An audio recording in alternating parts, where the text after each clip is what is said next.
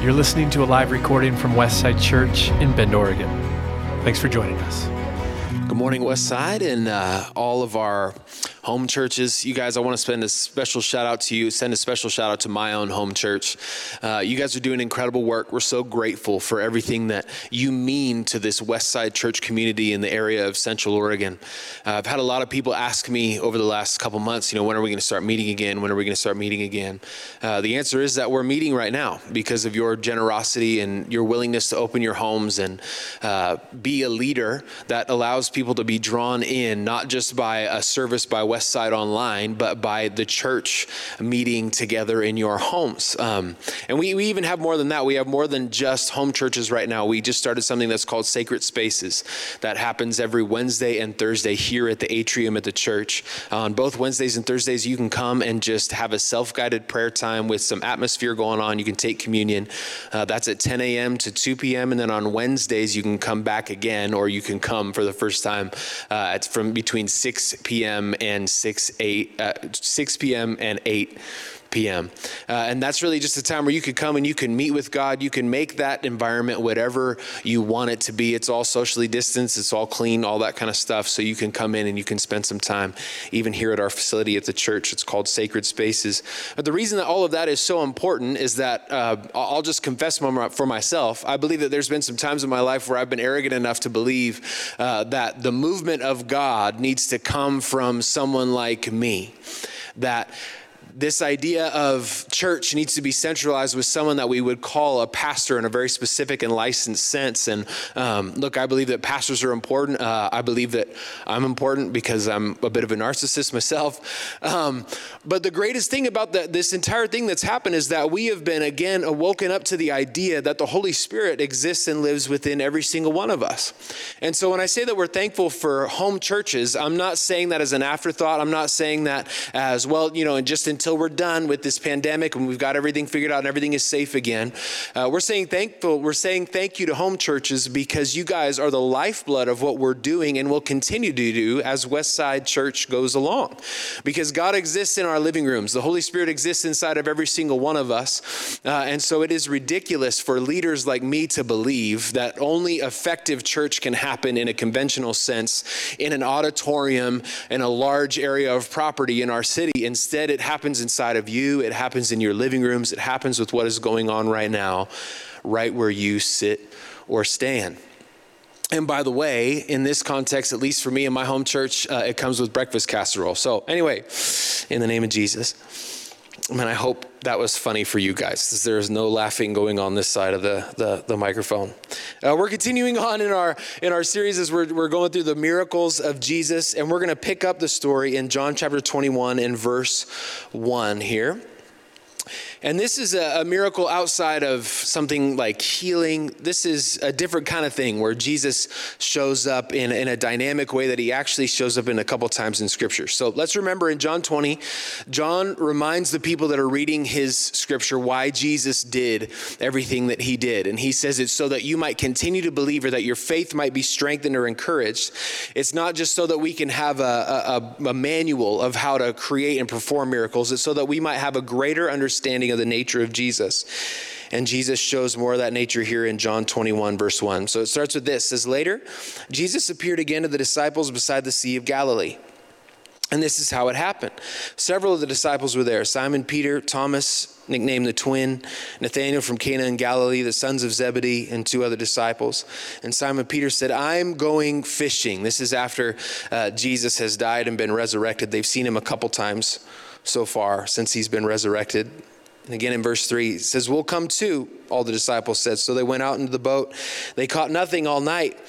And at dawn, Jesus was standing at the beach, but the disciples couldn't see who he was. And he called out, fellows, have you caught any fish? No, they replied. And then he said, throw out your net on the right-hand side of the boat and you'll get some. So they did, and they couldn't haul in the net because there were so many fish in it. Let's pray real quick. Father God, we thank you for this morning. Lord, we thank you for everything that's going on in our community in Central Oregon and Westside Church. Lord, your church is alive and well and more dynamic than it has ever been right now in this moment, Jesus. So we embrace that. We're thankful for your Holy Spirit to guide us through these uncharted waters. We give you praise and glory in Jesus' name. Amen. Last year when sports were going on, my family and I took what we try to make kind of a biannual trip up to Seattle to watch a few baseball games. I'm a big Mariners fan. If you haven't heard me preach before, I'm going to hit all the notes. I'm going to talk about my kids and I'm going to talk about baseball in this one message. We got to go, and we have a friend that was really generous enough to get us down on the field for batting practice before the game. The Mariners were playing the Yankees, and we weren't the only ones down on the field, kind of behind the batting cage. There was actually like a couple full Little League teams down there, and everybody's looking for autographs, and every time a player gets done warming up, they're shouting at them and holding the ball out in the Sharpie and all that kind of stuff, and my son included. My son's 4 years old at the time.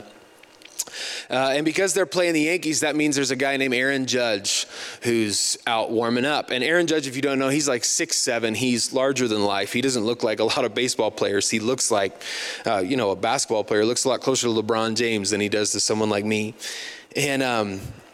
And Aaron Judge makes it kind of clear that he's not signing for anybody. He's not going to slow down or take any time right this moment. And so the huge groups of Little Leaguers that have been kind of swarming after, even like on top of my son. I think Joel got knocked down once, and so I was punching 12-year-olds. And just kidding, I wasn't doing that. But they've kind of moved on to see if they can get some autographs from some other players. And my son stayed over on this side. And every once in a while, he would just say, "Mr. Judge, excuse me. Mr. Judge, excuse me." And after a couple times of saying it, Aaron Judge would kind of make a face at him, and he would kind of wave at him, and then he would kind of point his bat at him. And eventually he came over and he signed a ball for my son really slowly. You can see really clearly his name all the way across the ball. And he stopped, but it wasn't just a signing. He stopped and he talked to him, and he said, "Man, you look like a great baseball player. I bet you're going to be a big leaguer someday. And I bet you can hit the ball like this. And I bet you can catch like this." And he began to kind of pour over all this encouragement onto my son. And then when the swarms of Little Leaguers came back, he actually called them away and he said, "I'm talking to this one right here. I'm talking to this guy. He's my friend." And Joel's just like, and he doesn't have that many memories from being 4 years old, but to this day, he remembers exactly what Aaron Judge was talking with him about that day at the ballpark. He has what psychologists would call a transformational moment.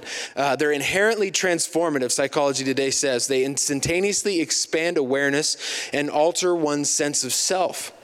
Psychologist Abraham Maslow coined the term peak experiences to suggest the inner magnificence of such rare and distinctive events. Transformational moments are marked by personal interaction, insight, humility, character, emotion, and vision. And what Jesus does with this miracle, he doesn't just kind of have some kind of parlor trick where he just says, "Yeah, so I want you to just have a bunch of fish and here we go." He uses this miracle of this incredible catch of fish to have a transformative moment with one of his disciples called Peter, who, if you don't know, Jesus has told Peter in the lead up to his death and his resurrection that Peter would be the rock on which he would build the church. And then Peter, after that, goes on to deny Jesus 3 times as Jesus is being arrested and he's being taken to the cross. Peter looks at people who say, "Hey, you've been with Jesus." And he goes, "No way, that's not me. You're looking for somebody else. I'm not him. I've never been with him. I've never been associated with him." And Jesus knew that this would happen. He even tells Peter that he would deny him, and still Peter denies him. And so Jesus uses this incredible miracle as a setup to sit down and have a transformative moment with Peter. He finds this critical disciple on the timeline of the world returning to what he had always done, fishing. And now he knows he needs to do something to cast the vision for his life again, to transform Peter's thinking again. He knows that something powerful needs to become something personal. I want you to understand today more than anything that the powerful things that happen in our lives, the powerful moments, the transformative moments, the big miracles that we see and that exist in Scripture were always intended to create something personal between you and God.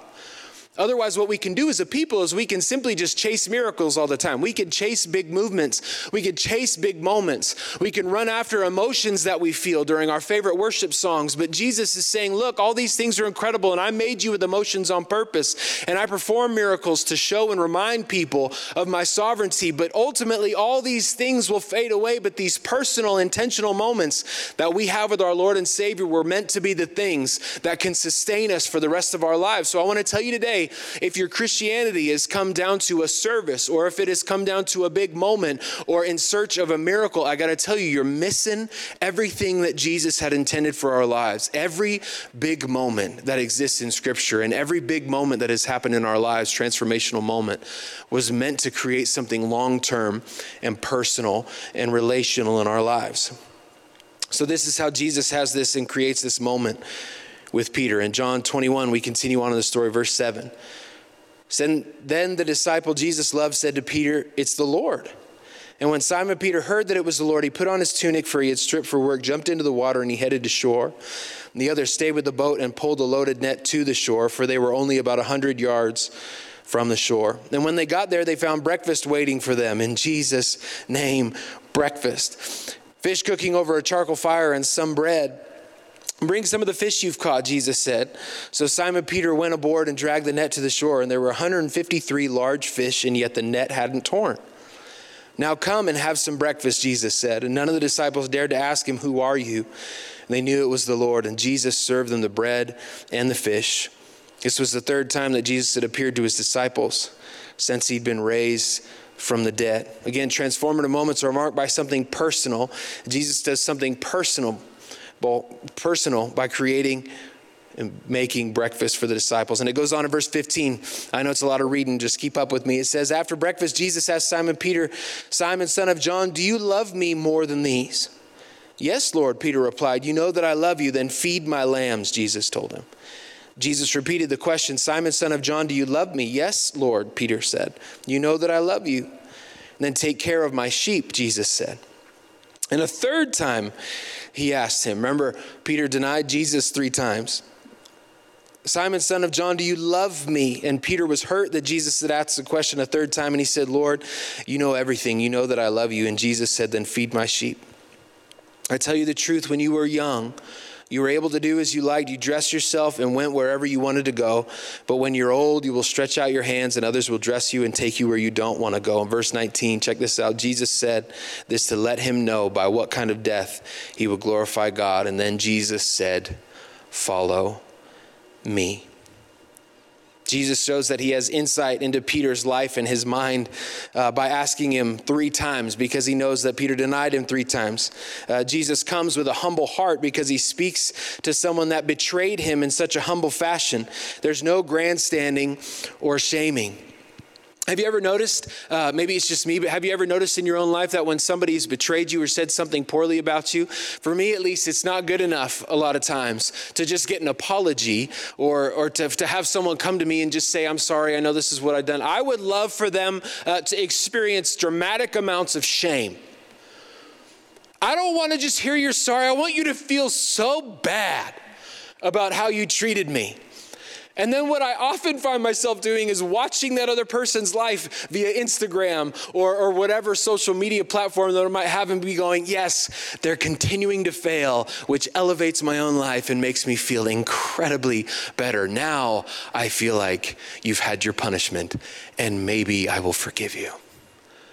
But what does Jesus do? Because, of course, Jesus is perfection. He's God with skin on. He's greater than all of us. He sits down and he has a humble conversation with a man who he poured so much into his life, and then he went on to deny him anyway.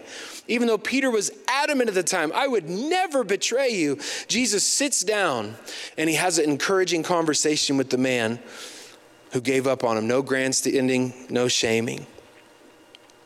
And then what Jesus does is he evokes emotion and vision into the equation. Jesus bookends the story of Peter and reminds him that he can go back to the beginning and see the vision for the future. I'm going to show you that with Matthew chapter 4, verse 18. If you want to go ahead and put that up on the screen. It says, one day as Jesus was walking along the shore of the Sea of Galilee, this is as Peter's being called, he saw two brothers, Simon, also called Peter, and Andrew, throwing a net into the water, for they fished for a living. And Jesus called out to them, come follow me. I'll show you how to fish for people. And they left their nets at once and followed him. But now let me show you the long version of this story of Peter getting called. I think this is the reason that Jesus performs the miracle and tells them to throw the nets on the other side of the boat to go get fish, because he knows that it's going to communicate this powerful point to Peter. And then we're going to close. It says in Luke chapter 5, this isn't going up on the screen, so just listen. Luke chapter 5, verse 1, one day as Jesus was preaching on the shore of the Sea of Galilee, great crowds passed in on him to listen to the word of God. He noticed two empty boats at the water's edge, for the fishermen had left them and were washing their nets. Stepping into one of the boats, Jesus asked Simon, its owner, to push it out into the water. And so he sat in the boat and taught the crowds from there. And when he had finished speaking, he said to Simon, now go where it's deeper and let out your nets to catch some fish. Jesus again telling fishermen how to fish. Master, Simon replied. He's not even really fully following Jesus at this point. He says, we worked hard all last night. We didn't catch a thing, but if you say so, I'll let the nets down again. And this time their nets were so full of fish. Sound familiar? They began to tear. The shout for help brought their partners in the other boat, and soon both boats were filled with fish on the verge of sinking. And when Simon Peter realized what had happened, he fell on his knees before Jesus. Oh Lord, please leave me. I'm such a sinful man. For he was awestruck by the number of fish that they caught, as were the others with him. And his partners, James and John, the sons of Zebedee, were also amazed. And Jesus replied to Simon, don't be afraid. From now on, you'll be fishing for people. And as soon as they landed, they left everything and they followed Jesus. Jesus creates a miracle at the end of the story of him on earth. He creates a miracle that emulates, if not recreates, the very moment that Peter followed Jesus in the first place. There's this incredible catch of fish, and there's this imploring attitude to come and to follow him. I wonder what would happen in your life, and I wonder what would happen in my life and in the life of the church, if in this moment of incredible chaos and this moment of really our opportunity to jump off into what is going to look like a new church, it's going to look like a new thing that God is doing. I wonder, instead of maybe getting so consumed with the chaos like Peter did when Jesus was going to the cross and he denied everything and he became emotional and he began to rage against everything that everyone was saying against him, instead of just allowing ourselves to be overwhelmed with emotion, I wonder what would happen if we allowed Jesus to do the thing that he did with us at the very beginning of our walk with Jesus. I wonder if this transformational moment that was brought on by this powerful miracle and move of God would bring us back, not to creating all the minutia and wondering what's going on and everything swirling around us. Instead, Jesus would sit down with us and that we would listen. And he would call us back to the beginning of following him.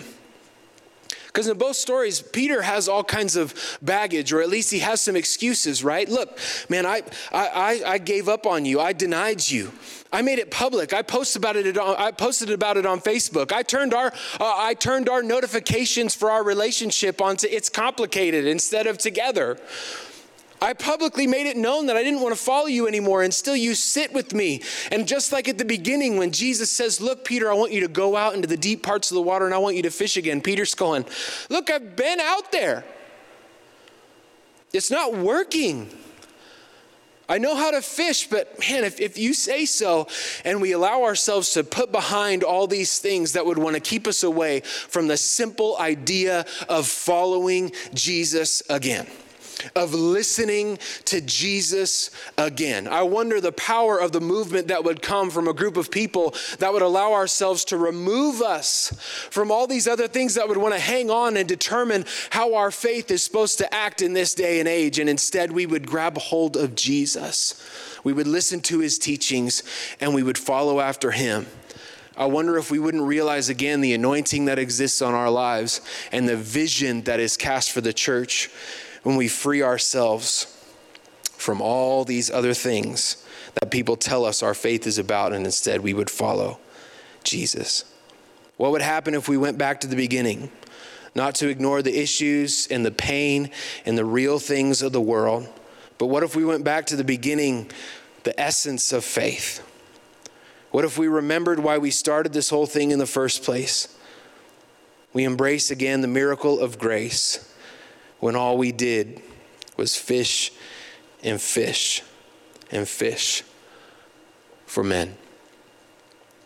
Look, you guys, I think this is an incredible time to be alive in the church. And I've had all kinds of ideas about what this exactly is supposed to look like. I've felt incredible amounts of insecurity during this time as a father, as a leader, as a pastor, as a Christ follower. I've been confused and really discouraged. I've wondered what tomorrow is going to look like for us as a community. And I really believe that the way that we can be drawn out of this, again, just like Peter was drawn out from his past and his insecurities and the sins that he committed directly against the man that he called Savior. I wonder if we embraced this transformational moment in time. We allowed God to do an incredible dynamic thing. I wonder if people wouldn't see the church for exactly what God had intended it to be. Father God, we thank you for this morning. And Jesus, we want to embrace right now this new reality. Lord, I don't understand all the politics of it. I don't understand why exactly we got to the way that we are. I don't understand all the science behind viruses and anything like that. But I do understand, at least a little bit more than any of those, the power of your Holy Spirit, Jesus. And the anointing and the calling that you've put on our lives, it will not be denied. So Lord, even in times in church history, the first 200 years when the church was created and people went into hiding and there was whispers about what you had done, a powerful move happened. Why? Because the ultimate currency was still being communicated and given, and that is the currency of hope. Jesus, you offer us hope right now. Lord, I pray that we would be conveyors of that hope, that transformation, that new vision. We thank you for all that you're doing in this place. We embrace you, just you. We follow just you again. In Jesus' name we pray. Amen. Again, I want to say it because you guys need to hear it. We're so thankful that home churches are happening in the life of Central Oregon. It's not an afterthought. It's an important, massive, probably the most important thing about Westside right now is what's happening in these home churches. So we're so grateful for you. There's going to be some questions that we're going to go ahead and put up right now that can go ahead and start conversation immediately after this message. We're so grateful for everything that you do. We're so grateful that we get to be a part of community together. We love you so much. You're now free to roam about the cabin.